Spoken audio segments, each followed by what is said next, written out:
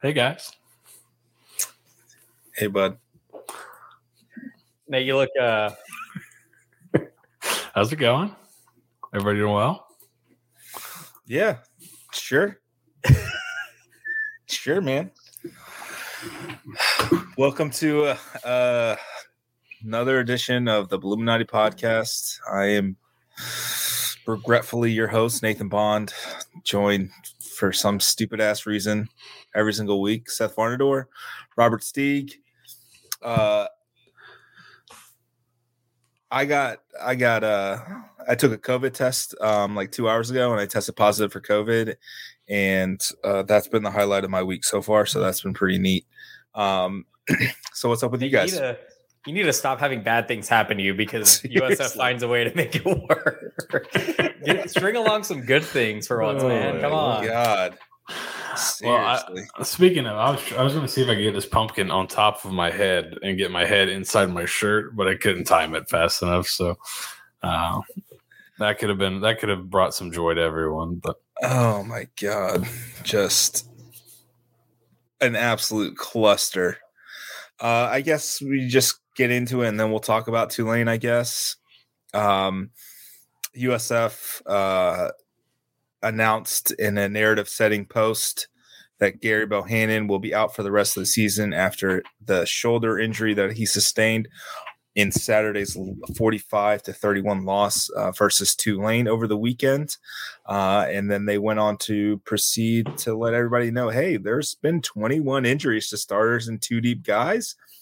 Is a real way to set the narrative that, hey, be prepared for year 4 of Jeff Scott, even though he's 1-24 in FBS games.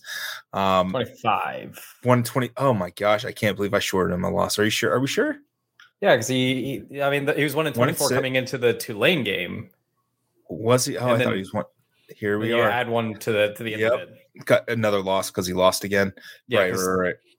Because that's how that works. Right. So we'll get Travis Marsh in 2 weeks as QB1 probably. There's 5 games left.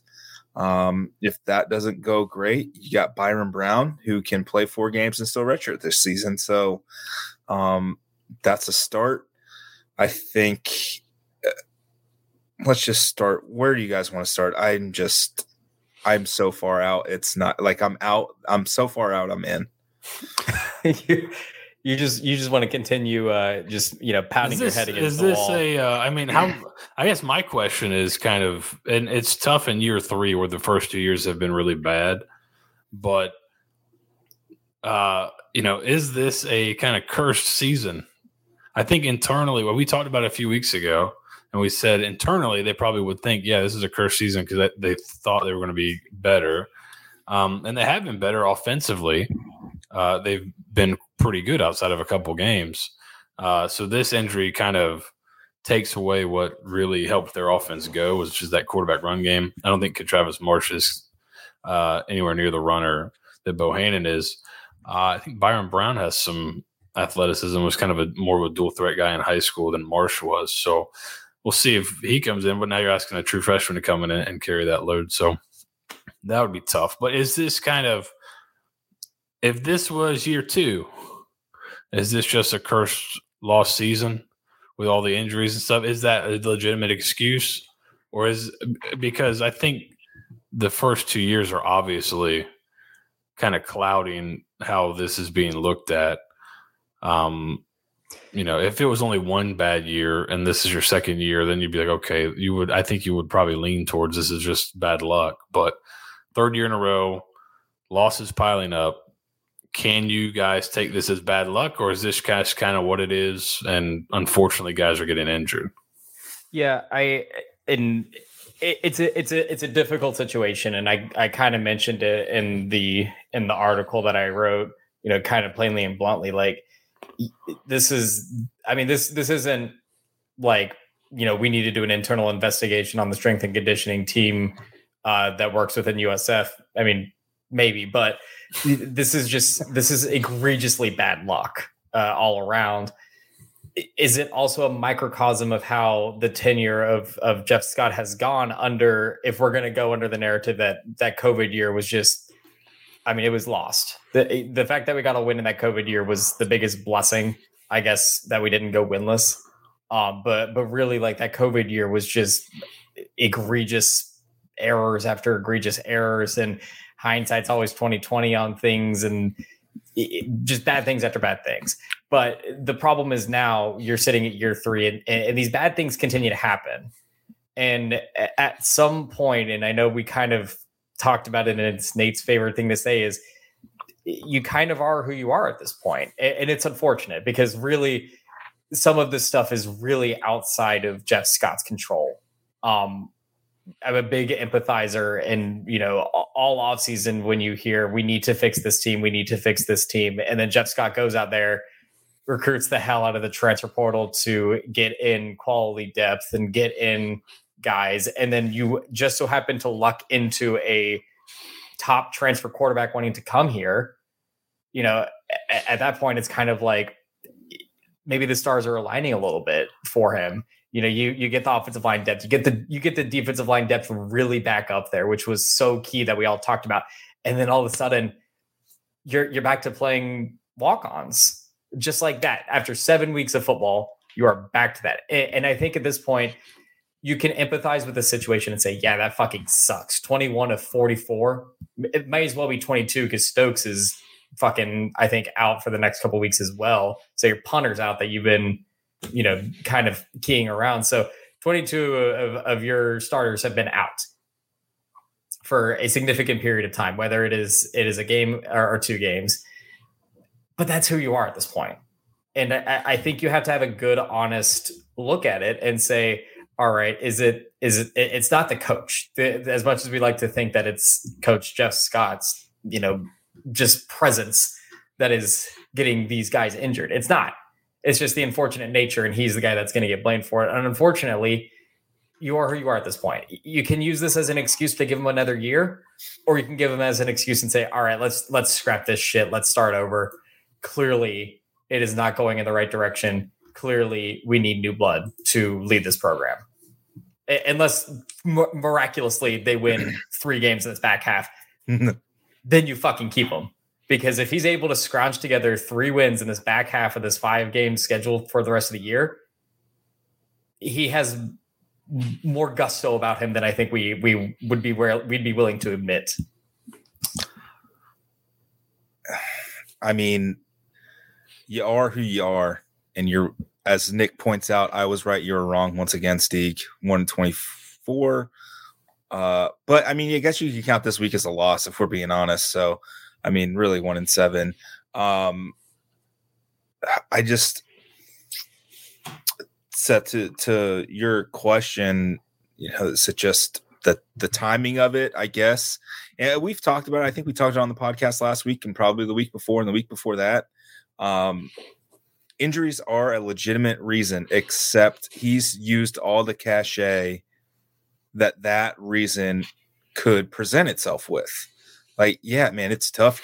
You were down to 2 running backs. You're missing a couple of guys. I think we could legitimately point at the Louisville game. Like, they were trotting out walk-ons at wide receiver at a position where they had maybe the most depth on the team, and understand why the offense looked as bad as it did in that Louisville game. And looking back on it, I don't think they put very much into that game. Once they found out all these guys were hurt and that Bohanon was a little banged up, I think they were just like, let's get out of this game, get ready for next week. Yep. That next week was 41-7 at halftime. So real tough look for our guys there. Kudos to him for not pooping the bed.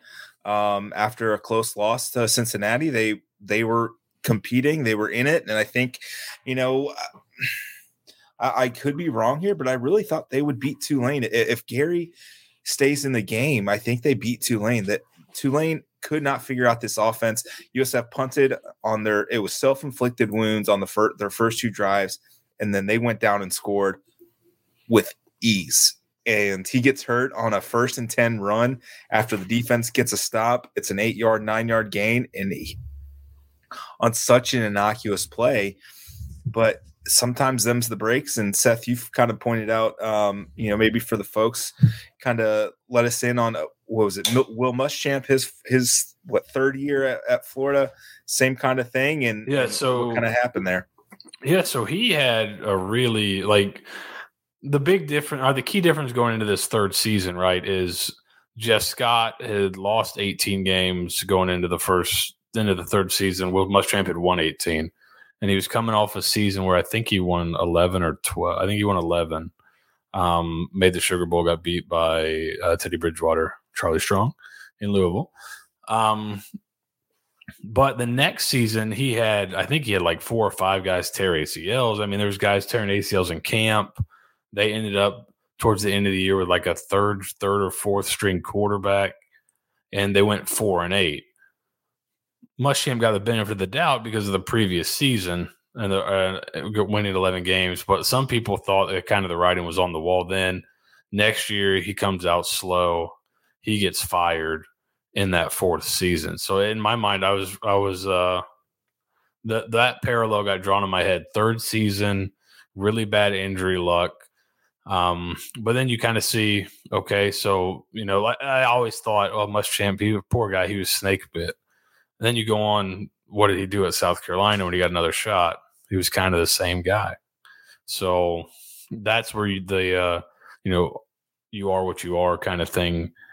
That's where that kind of thinking comes into it a little bit. And, there's been a lot of guys out with injuries, but a lot of them have been 1 game, 2 game. You've had your quarterback for 7 games, right? Are we through 7, right? Or 6? Or what are we through, 7 or 7, right? Yeah, 7.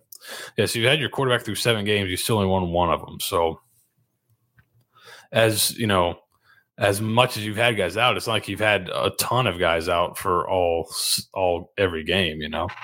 You've had most of your team at one point or the other.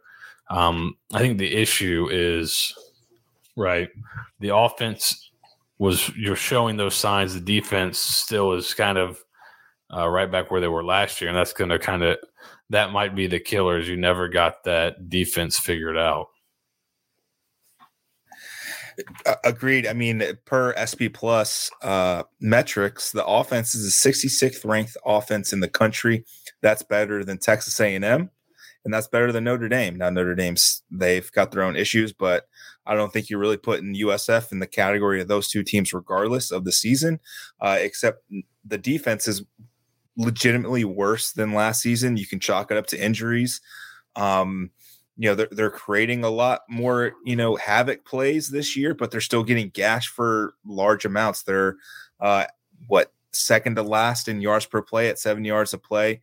Charlotte is giving up 7.6 yards per play, and they play FIU this week, and they're a 17-point favorite. I don't think USF will be favored by 17 over literally anyone in FBS right now. So that's kind of where the state of the program is. And it's a bad beat. Sometimes, on Monday I was at work talking to a guy who was in a poker tournament, and he pulled up, I think he had a pair of kings or something like that, and pulled the trips and got beat by a flush or something like that, like a straight flush. And it's just like, sometimes that's just what happens. You have a halfway decent hand, there's a better one out there, and you get beat by it. And that's kind of where this program is, for better or worse. And I don't really see him, at what point do you, all right, let me get my thoughts at the COVID brain already. Jeez Louise. You're doing real good there, Nate. I'm good as Steeg. Good You're Lord. doing good right now. You let him, finish the season, right? You don't fire him. And I saw someone mention in the comments, very short leash. Well, what's the point of keeping him for 3 or 4 games if you're just going to fire him, after 2 or 3 bad losses? What does that do? Now you've now reset for another 2 years. I think it was Jeremy Foley, former Florida athletic director, who once famously said, "What must be done eventually must be done immediately." And we're at that point. It's not going to happen. I don't think it's going to happen in season. unless Houston the next game's Houston just absolutely beats the brakes off of them like 63-0. I don't see Michael Kelly firing Jeff Scott in season. I don't think he's the kind of guy to do that. Oh, I would assume it's got to really. I mean, losing is one thing, but I would assume it's got to really come off the rails for something to happen, because you do there the release today was definitely a narrative setter, right? Like all of us kind of read it and was like, okay, they're getting that, they're laying the groundwork, right? And it is, and we've said it is true, but they're laying the groundwork that all these injuries, it's just a cursed season. The team was improving, it's just all the two hurt. Right. But if you just get waxed a few more, like crushed pretty badly, I don't know.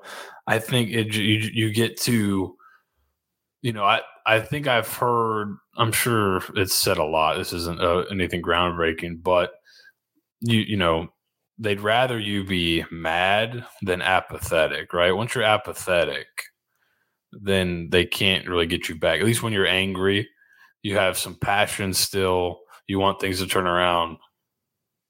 But if the fan base becomes apathetic and you're trying to fundraise for a new stadium, then that's when it kind of gets to a difficult conversation, right? So I think the fan base is mad right now, but there's some people that are gearing towards apathetic, and I think a couple more blowouts would get you there, which that's when you kind of get into a dangerous limbo there. And even with the close losses, at some point you're like, all right, bro, you're playing these guys close. Can you win a 1-score game for once in your life? Like now it's such a double-edged sword for him. I mean, I guess really for any coach, like either don't get blown out, but don't keep losing by one touchdown. Don't make it a game for 3 quarters, 3.5 quarters, 2.5 quarters, and then lose the plot toward the end there. It's just, there's never been a happy medium.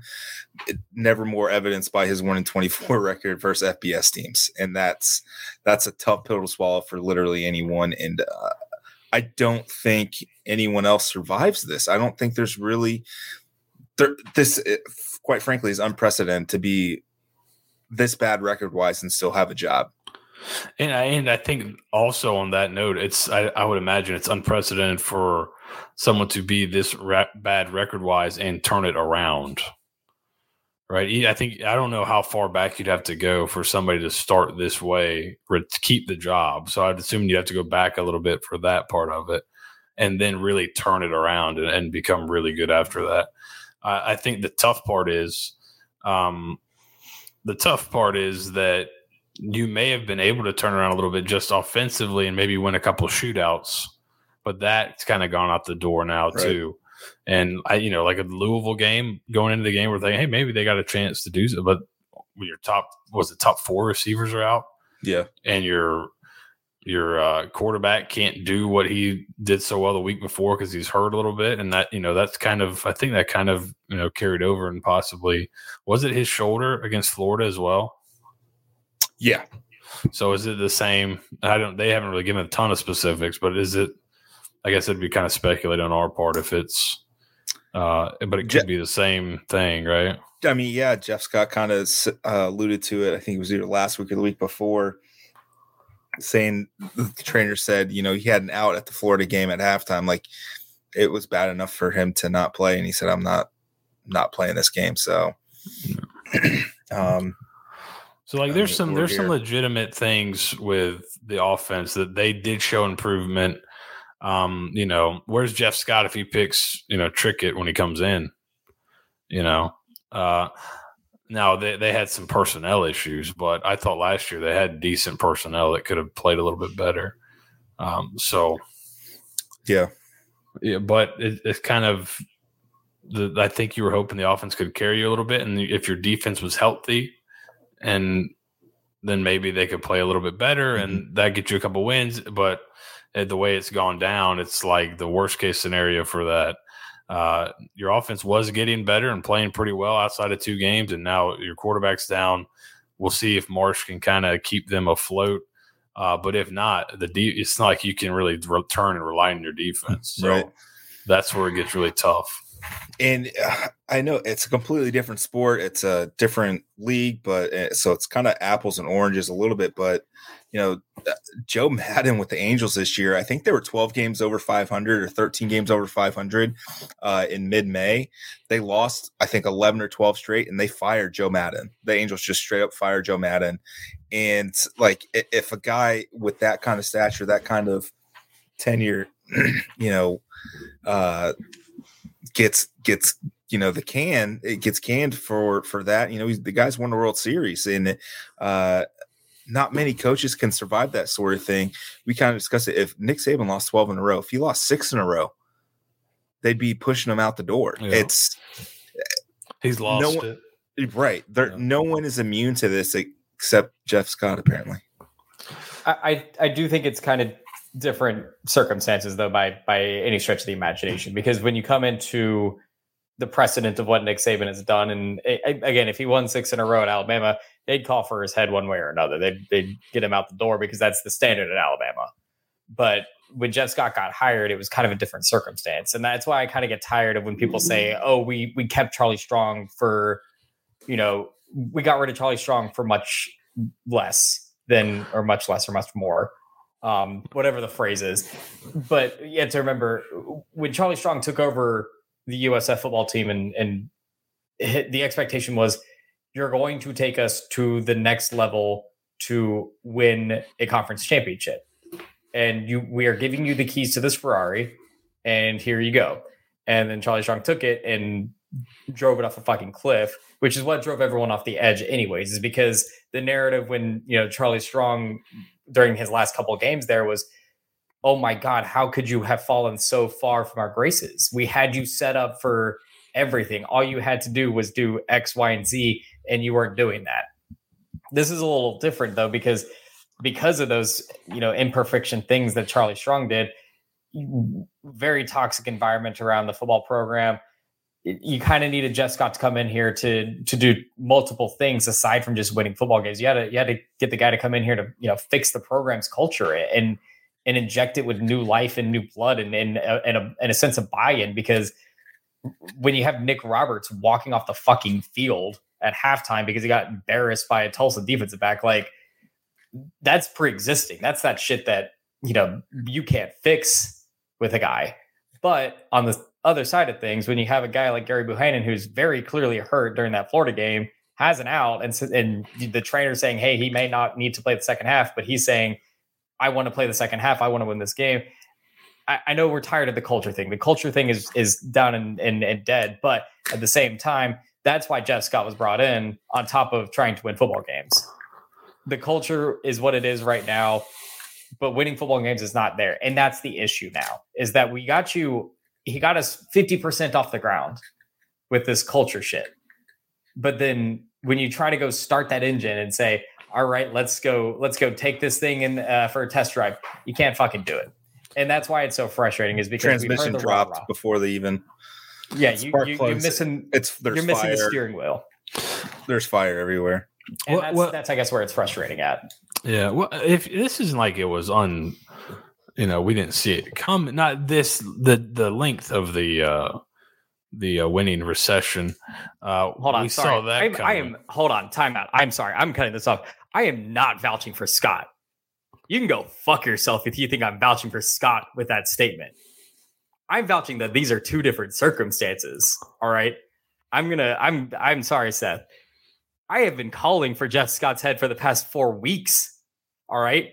I was calling for Jeff Scott's head at the fucking halftime of the ECU game. I was calling for his head after the Howard game. What kind of fucking bullshit are you talking about that I'm vouching for Jeff Scott? Tell me, Ronnie. Tell me where I'm saying I'm vouching for Jeff Scott, please. Please tell me where I'm vouching for him. Yeah. So when it was, and if you remember back to when Charlie Strong was on the precipice of getting fired, I said, I don't know if others agreed or not, but I said the team's going to be worse next year. Your best chance of having a good season next year is to keep Charlie Strong another year. And everyone wanted to fire Charlie Strong. He got fired. So we kind of had an inkling that the next season would be tough, just because now the obviously the COVID stuff made it harder. But I didn't think it would last for 3 years. I thought that first season would be tough. The guy would catch his bearings, then kind of figure it out. But it's lasted much longer than anticipated. And we've kind of talked about it amongst ourselves. Like, Charlie Strong was terrible last season. He won 4 games with a quarterback that's not playing college football anymore. I don't think. Like, he's not actually playing for anybody, I don't believe. And it's not like he had, a Bohanon there, and they won 4 games. So, and that was a fireable offense. I was really hoping to go on, like, is it the injury to Gerry and kind of what that means to the season, as really who cares for the last 5 games? Like, does it really matter at this point? Like, if we had gotten word, or they had stayed silent until Wednesday of next week, would we be having this conversation tonight, October 18th, or would we be having this conversation next week, or Saturday after they announce he didn't travel to Houston or something like that? I think it's probably the combination of the way that this all unfolded. Really, it's if we're going to be honest with how USF operates and how they would do things, they wouldn't, if they were going to make the move on Jeff Scott, they wouldn't do it on a Sunday, because the team is off. I think most of the athletics program is not at the office, so they would have announced it on Sunday. That's like all coaching fires will get announced on Sundays. They don't wait. So if you make it to like 12:01 a.m. Monday morning, you're probably safe at least for that week. Right, but I think everyone kind of sits on edge, especially on like the Tuesdays of Jeff Scott's tenure of having the media availability and all that stuff. You kind of sit on edge on Tuesdays, because is Jeff Scott going to say something fucking stupid in the podium, or is he going to tell us good news, or what is it? And so I think it's the combination of, okay, we didn't get a presser today because they're on a bye week, and for whatever other reason they didn't. And then you're kind of like, oh, okay, we get a 3:45 news dump that Gerry Bohanon's out for the year, and you're like, oh, that kind of sucks. But also, we haven't really discussed injuries ever, Jeff. Like, you kind of will bring up a few guys that have gotten hurt here and there. Oh, this person got dinged up. Oh, this person's dealing with a lingering thing. But we've never really gotten a full injury crux of the present of saying, okay, yeah, these guys are out. This guy's hurt. This guy's hurt. These all, like, fact that you did this all in one dump. Did I miss a release that Joe is out for the season? No, that was also news. That was all. Well, that was in the tweet. Well, I mean, it was news to probably the general public. Yeah. So, Byron Brown, you can play any 4 games. As long as you don't exceed 4 games, you can still get your red shirt. So you can play in any 4. So let's say Byron Brown does not play at all the next game. He could start the last 4 games of the year and still maintain his red shirt. He couldn't start a potential bowl game, though. So that would burn it. I think, this is important. I don't know if that was a COVID cough or you make me choke on my own spit. This is all went downhill, I think. I mean, you want to talk about the curse, the hex, the football gods not letting. This is what you get. The football gods want football shown on TV in any capacity whatsoever. You spit in their face, and this is what happens. That's right. Steeg may walk off the show. I'm getting there. Jesus fucking Christ. It all comes back to the one decision. It's this season is unfortunate the way it's kind of played out. And obviously not just the wins and losses, but the injuries and things like that. But it is, if it was, like we said, if it was year 2 or if they had a couple good years behind it, then you'd have a shot, with the fan base. It's too far gone at this point. You've said it, Nathan, all the excuses have kind of been exhausted. And we're not really And we're not even we still got quite a few games left, so it'll be a fun finish to the season, I'm sure. For whom? I don't know. Is there anything that can happen the rest of the season that would change anyone's mind? Win out. Chat, win out? Prove us wrong. It's like a major league. Prove us wrong. Prove to us that you're actually a good coach. Do something. So show a pulse. I mean, honestly, beat UCF. So if you lose the rest of the games to beat UCF, is that mean anything? Or is that just funny? That'd be the funniest outcome. That's like last year men's basketball beating UCF out of literally nowhere and being axed the rest of the season. Like that's really what it is. There's a lot of if they beat UCF, a lot of people would be excited. Beat Tulsa, Temple, Central Florida. That gets you to 4. So what's the magic number, chat? That if they get to that number of wins, 4, do you relax a little bit? Do you back off, or is there no number? I mean, I said at the start of the season, the preseason preview, the roundtable, 4 is the absolute basement. Anything less than that, and we have a conversation. And we are trending dangerously close to the capital T, capital C, the conversation. Yeah, it seems like we're barreling towards the conversation, like a runaway freight train. Yeah, it's we're on the Autobahn right now.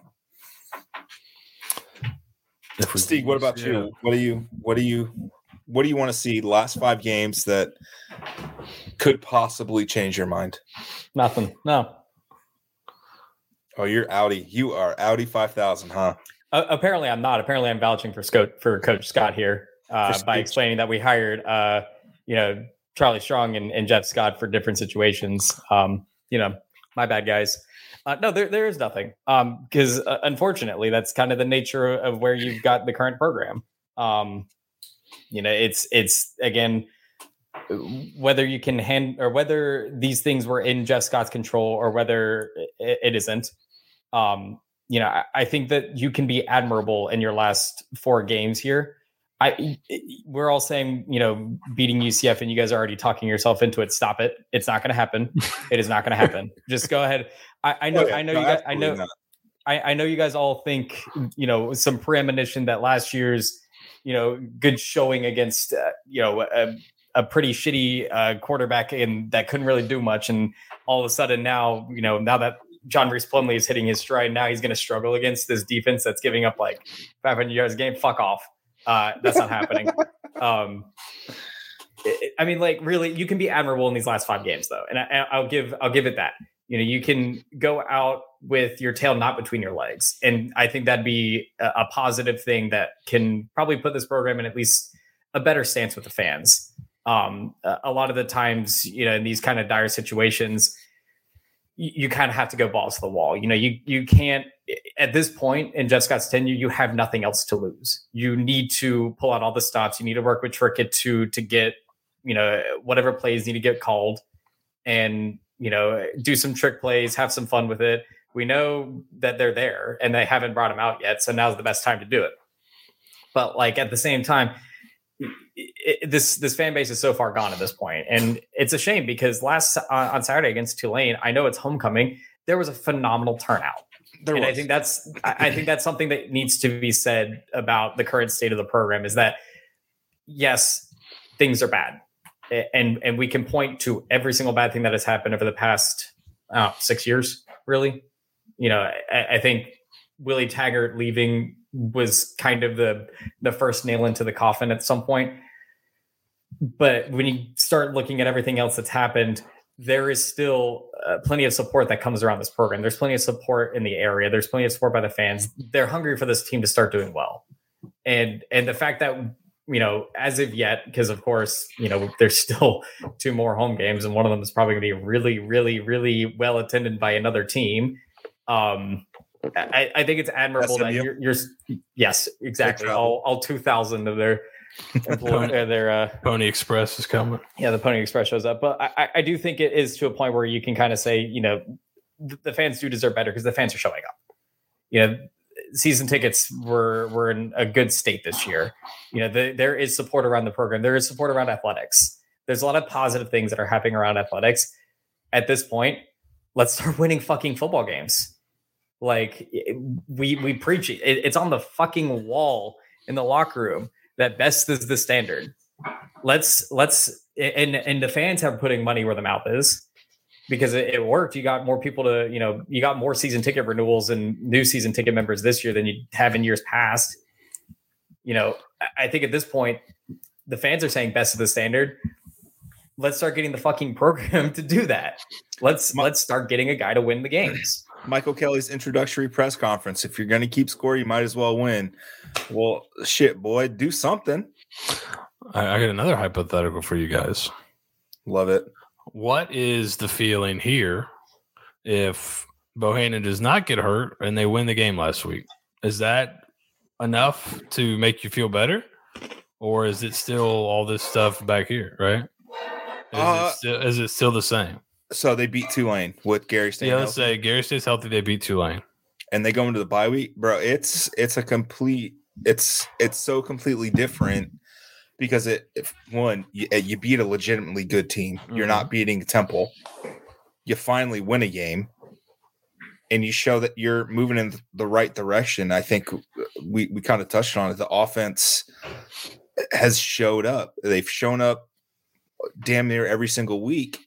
And if you're stopping that Tulane offense, that means the defense must have showed up. They didn't. And you saw what happened. USF ties the game at 17 apiece. After the offense stalls out at the 1 on a false start by backup right tackle, and they have to settle for the field goal to tie it in the third quarter. If they score a touchdown, does it change things and maybe puts a little bit of pressure on Tulane? Maybe, but the first play of their very next possession was 75 yards to the house. So you really deflate this entire team and the fan base. They were hyped, man. I was in the stands. I was in the Hall of Fame club, man. I was hyped. It was a fun game. I had one of the workers, waiters, I guess, in the Hall of Fame club was like, "Oh wow, you're like a legitimate fan, huh? You really care." And yeah, I do. It's I've been going to games since I was like 8 or 9 years old, 10 years old. It's in my blood, and it's frustrating, and I think that's why I kind of hate. We feed into it like the hate block thing, but I promise you, no one wants this program, this university to succeed more than I do. Like, it is my lifeblood. I hate being the butt of every single joke when I'm in conversation with anyone about this team. It sucks. Like, you can only say, well, women's basketball is good so many times before people are like, dude, shut up. No one legitimately cares about women's basketball except for you because you're bad at everything else that matters. So Bohanon injury, because I think we all feel like they had a chance in the game if Bohanon does not get hurt. That's kind of literally the straw that broke the camel's back, right? That's kind of the last. Oh yeah, yeah. Oh yeah. And that's the thing that sucked about it was that, like, I mean, fuck me, right? I'm sitting there 9 beers in deep at the fucking game and enjoying the time with my friends, and someone had asked me, because of course I'm 9 beers in, so I'm going to give the most candid fucking answer they possibly can. Someone was like, "Oh, do you know the extent of Gary's injury?" And I was like, they probably just sent him in at halftime because it's like 3 minutes left in the half, right? Ish. There wasn't a ton of time left.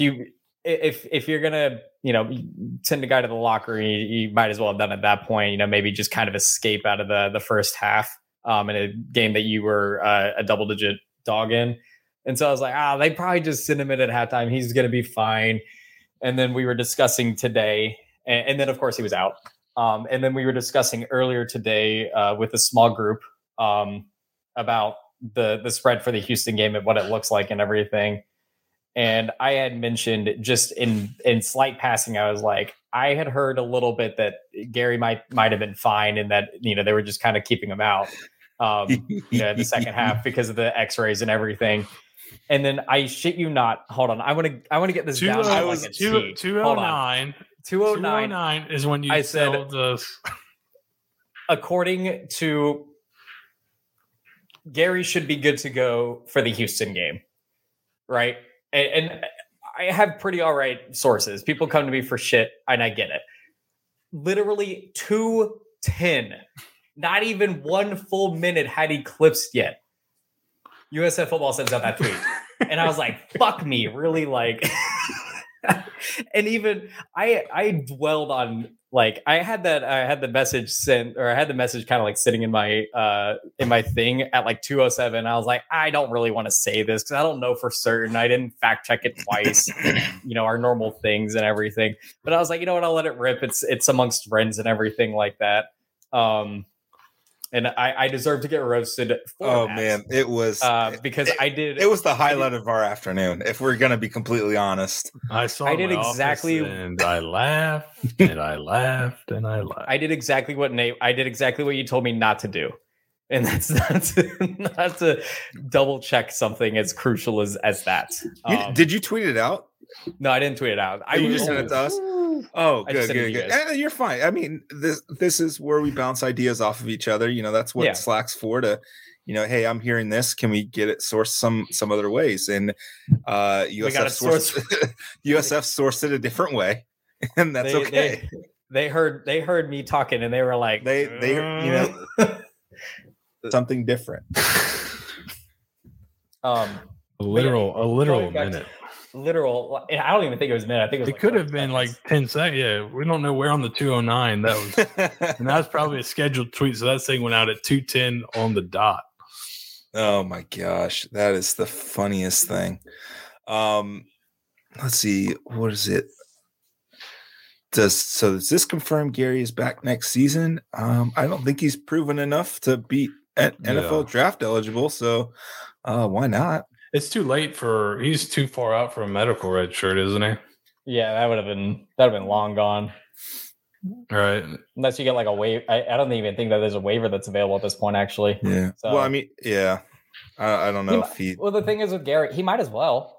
Like I know everyone kind of he's got a COVID year, right? Right. He has 1 year left after the season. So I know the big scary, and this is kind of getting off the rails. I'm sorry, I drank a little bit before this podcast. Running theme, I see. Let it run. This is actually an intervention, not a podcast.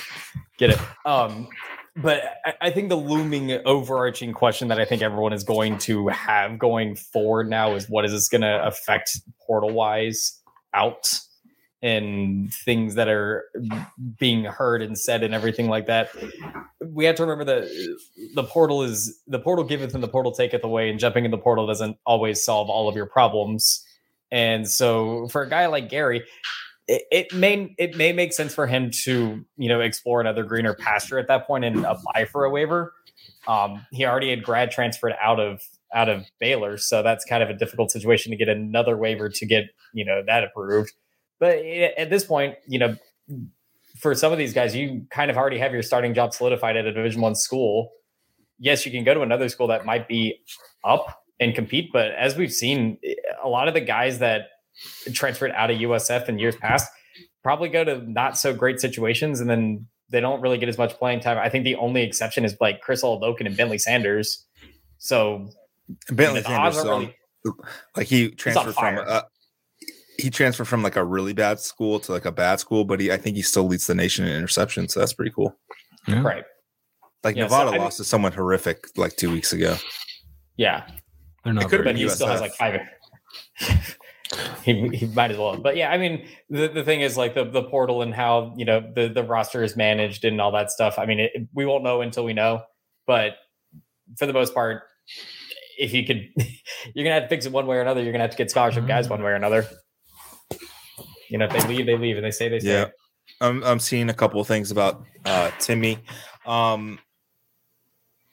Jeff Scott said after Gerry was announced as QB1 that he kind of knew whoever won the job, whoever lost it, would more than likely transfer out. So he's anticipating this. and this is I'll pose the question for you guys.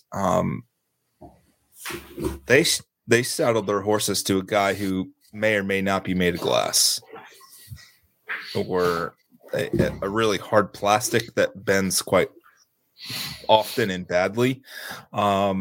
Was it an overplay? And frankly, I'll put this out here before you guys answer. I don't think Timmy keeps the Florida game close at all. At all. I don't think he keeps the Cincinnati game that close at all.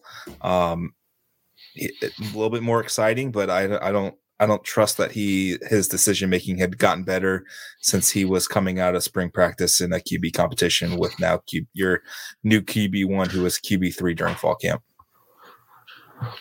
Yeah, I kind of thought this all along, that them taking Bohanon to me signaled as soon as you take Bohanon, right, we are all like, okay, they're taking him to start. They're not taking him to come in and sit behind Timmy. So the fact that you take Bohanon to me signals that you feel pretty good about your other quarterbacks, and especially your younger quarterbacks. Like to me, it signaled they felt pretty good about Byron Brown, and Byron Brown was one of these guys, grit score, as I think it's turned into quite a joke now because the season's so bad. But he was one of those guys that was up near the top as a freshman coming in early. That's pretty tough to do as a quarterback freshman, to be kind of a workout leader. That's not super common. So, and I thought that was kind of the reason they took Bohanon. They thought they could upgrade, which I think they did. And then they felt pretty good about their young guys. They brought in 2 freshmen last year that I think are both pretty good players. So it's not like, you were coming in and replacing a guy that played out of his mind. I think Bohanon's already eclipsed some of his numbers from last year, even in the 7 games. So, I think it was the right decision. I think it increases your ceiling a little bit to take Bohanon and to kind of pick him as the starter. But, it wasn't like Timmy kind of lit up the spring game or anything. He threw a pick in the spring game, wasn't exactly killing it in that setting. So, hard agree. Steeg, what about yourself? I'm gonna no comment on this. I in lieu of what my I pass. Sorry, I have too many. I have too many negative things to say in that situation, and it's not rightfully. Oh, now you're gonna hold your tongue. I'm gonna hold my tongue on this just because I mean, I'll fucking say it if I'm. No one's making you. I'm just saying you're a coward. I think the durability concern is obviously, but I think you have to look at it like, if I get a full healthy season out of both these guys, who's better? You don't really want to. All right, well, he might get hurt. Anybody might get hurt. It's football, man. This is not that stuff happens out in the guys that have no injury history go out and blow out their ACLs and never play again. And that just happens.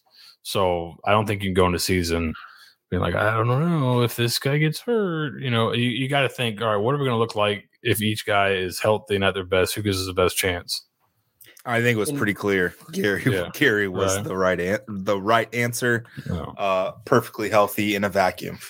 And when I want to build my roster, I want guys that are mentally tough and prepared for adversity, because by God, you're going to face some. And by God, I'll end it at that, because you can allude to whatever I'm going to say after that. But I hear you, man. And it's tough. And I think the frustrating part is offensive line, even with, Donovan Jennings out, not terrible. No, Demetrius Harris playing on 1 foot. Brad Cecil's dealing with an abdominal strain. Dustin Hall had to slide over. Mike Lofton looked pretty good. Darrell Bailey's looked okay. And you're losing a bunch of those guys. You're kind of wasting a pretty pretty awesome and spectacular Xavier Weaver season. Brian Battee's been a revelation at running back.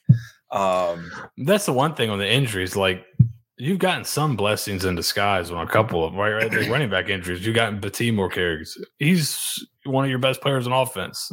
Would that have been revealed if he had to split the carries with all these guys, right? So, that's like they're not positive, but yeah, it's not like all the injury stuff is totally ruined. That was kind of a revelation. And, Kelly Joyner comes back, and it was like the Chris Rock bit of grand opening, grand closing.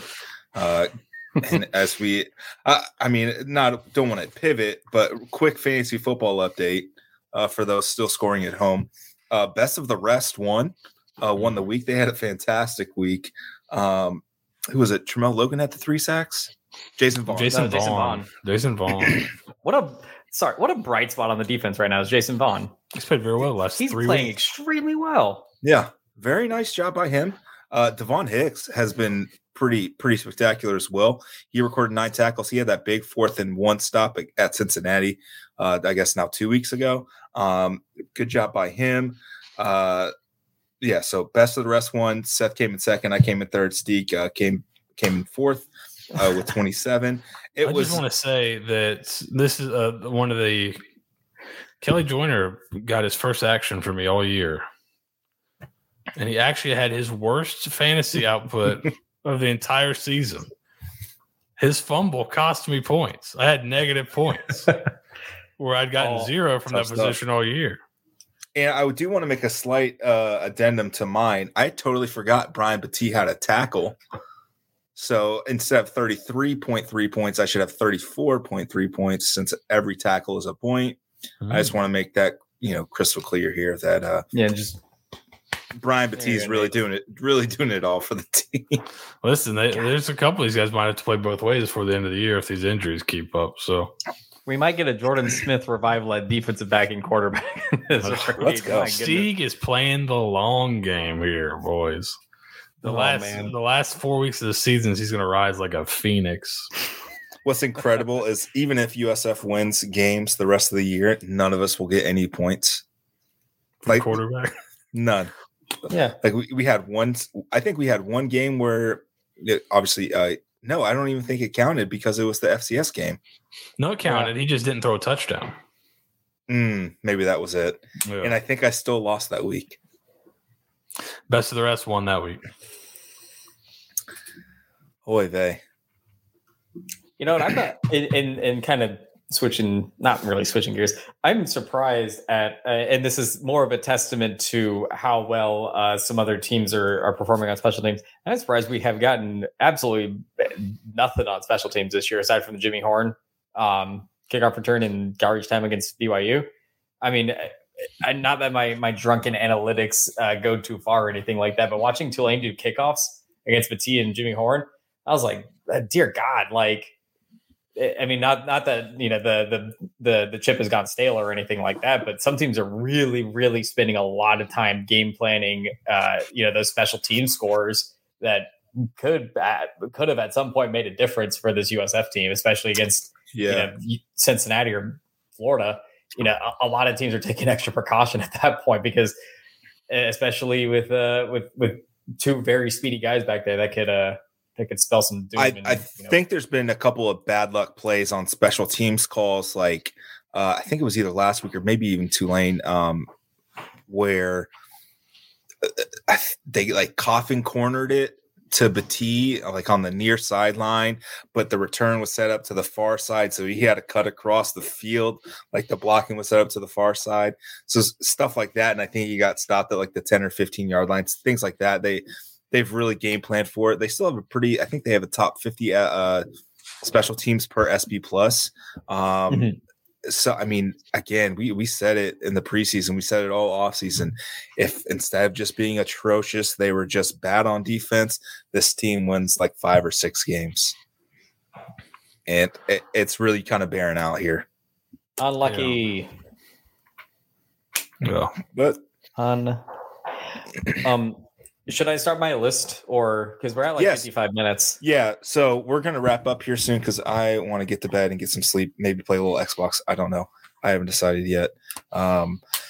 Here's That's true, Larry. There have been lots of kickoff return opportunities. That's what I'm saying. At some point, I mean, God bless. How many did BYU have? 7 kickoffs, right? My math right? Yeah, I think so. Wasn't there a safety in there? Yeah, there was. So punt, or no? Was it a safety? I don't know. The season's a blur. The season doesn't count. But yeah, you had like 7 kickoffs. Yeah, I think 7. Well, technically 8 with the opening kickoff of the second half. So technically 8. You're right. Yeah. So yeah, I'd love to see a few more special team scores for the rest of the year, and that'll be my saving grace at this point. Yeah. So, Steve, you have a list of all the injured players? Is that I was going to do the other list. Oh Lord, what's the other? No, I'll do the list of players who I have players that I have noted that have missed what I would consider to be extensive playing time. Which is basically most of these guys have missed at least a game. Most of them have missed 2 games. There's one person on this list that has missed a half, and I'll let you guess who it is. And credit to USF Alumni Recruiting News for getting this list put together. We have Jaron Mako, Mikey Dukes, Kelly Joyner, Chaffrey Brown, Xavier Weaver, Jimmy Horn, Quan Stanley, Ajo, Brad Cecil, Donovan Jennings, Jeremy Blanchard, Dustin Hall, Rashawn Yates, Rashad Cheney, Dwayne Boyles, Antonio Greer, Brian Norris, Demetrius Harris, Jalen Schuler, Christian Williams, Daquan Evans, Micah Lapointe, Matthew Hill, Ray Thornton, Will Jones, Andrew Stokes, Gerry Bohanon, Jonathan Ross, and I'm missing 2 on this list, and I can't think of who it is. But yeah, it's a long list. I'd add Alex to the list. Yeah, we're all hurting at this point. The whole Jonathan Ross dropping a weight on his finger and missing the game, that was good Lord. I told y'all last night when we were recording Seth's show, you guys should check out Next Level. On tomorrow night on VSN Suncoast. There it is. I posed the question to Jeff Scott after the game. I was like, kind of leading into the Gerry injury, and he was like, let me top this. And when he told the story about Jonathan Ross getting a pregame workout in, dropping a weight on his fingers and breaking his hand, like it took everything out of me. Like I could have busted out laughing right there on the spot. It was so ridiculous. It's the funniest thing I've ever heard, given the context of the rest of the season. It's just the next funny thing that's happened. I had Latrell Williams and TJ Robinson.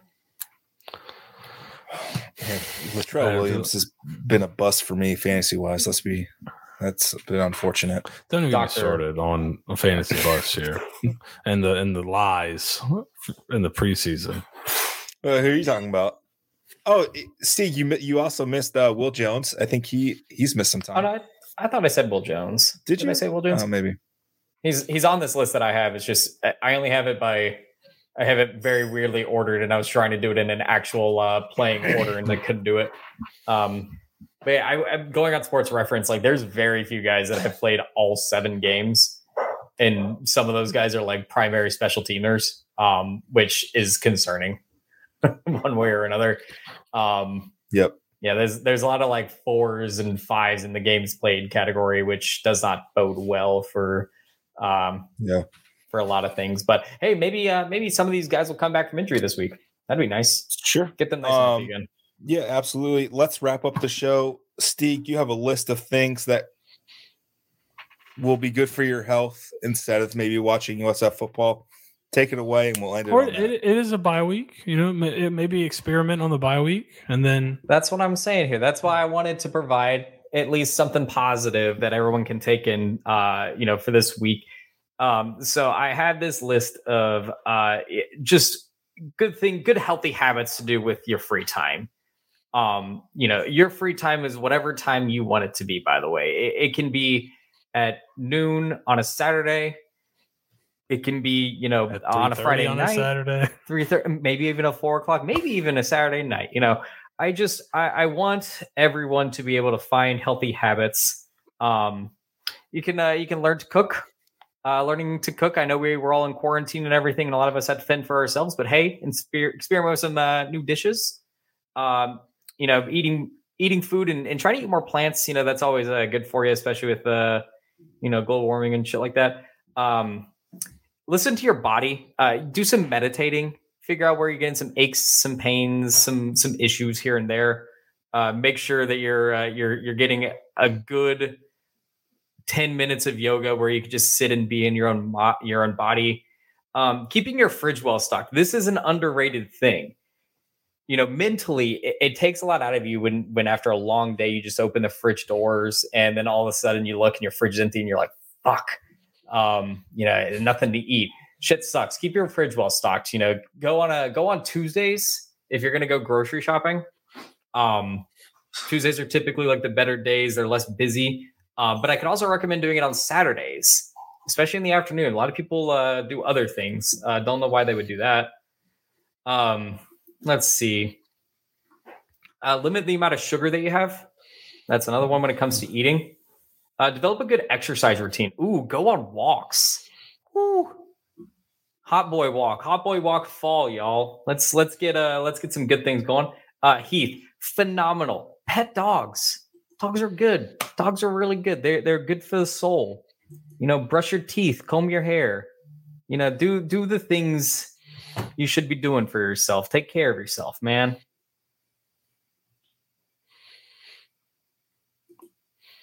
What about play Xbox? Play Xbox. Go. Play Xbox. So we're kind of quarantining at the house tomorrow. The kids and I. Samantha's tested positive. Brody tested positive. Surprisingly enough, Olivia has not tested positive. We're going to keep her home from school. Built different. The thing that sucks for her is she bought this little sweater that she wanted to wear to school, and now she can't. So she's really upset about that because it's going to be nice and cool tomorrow.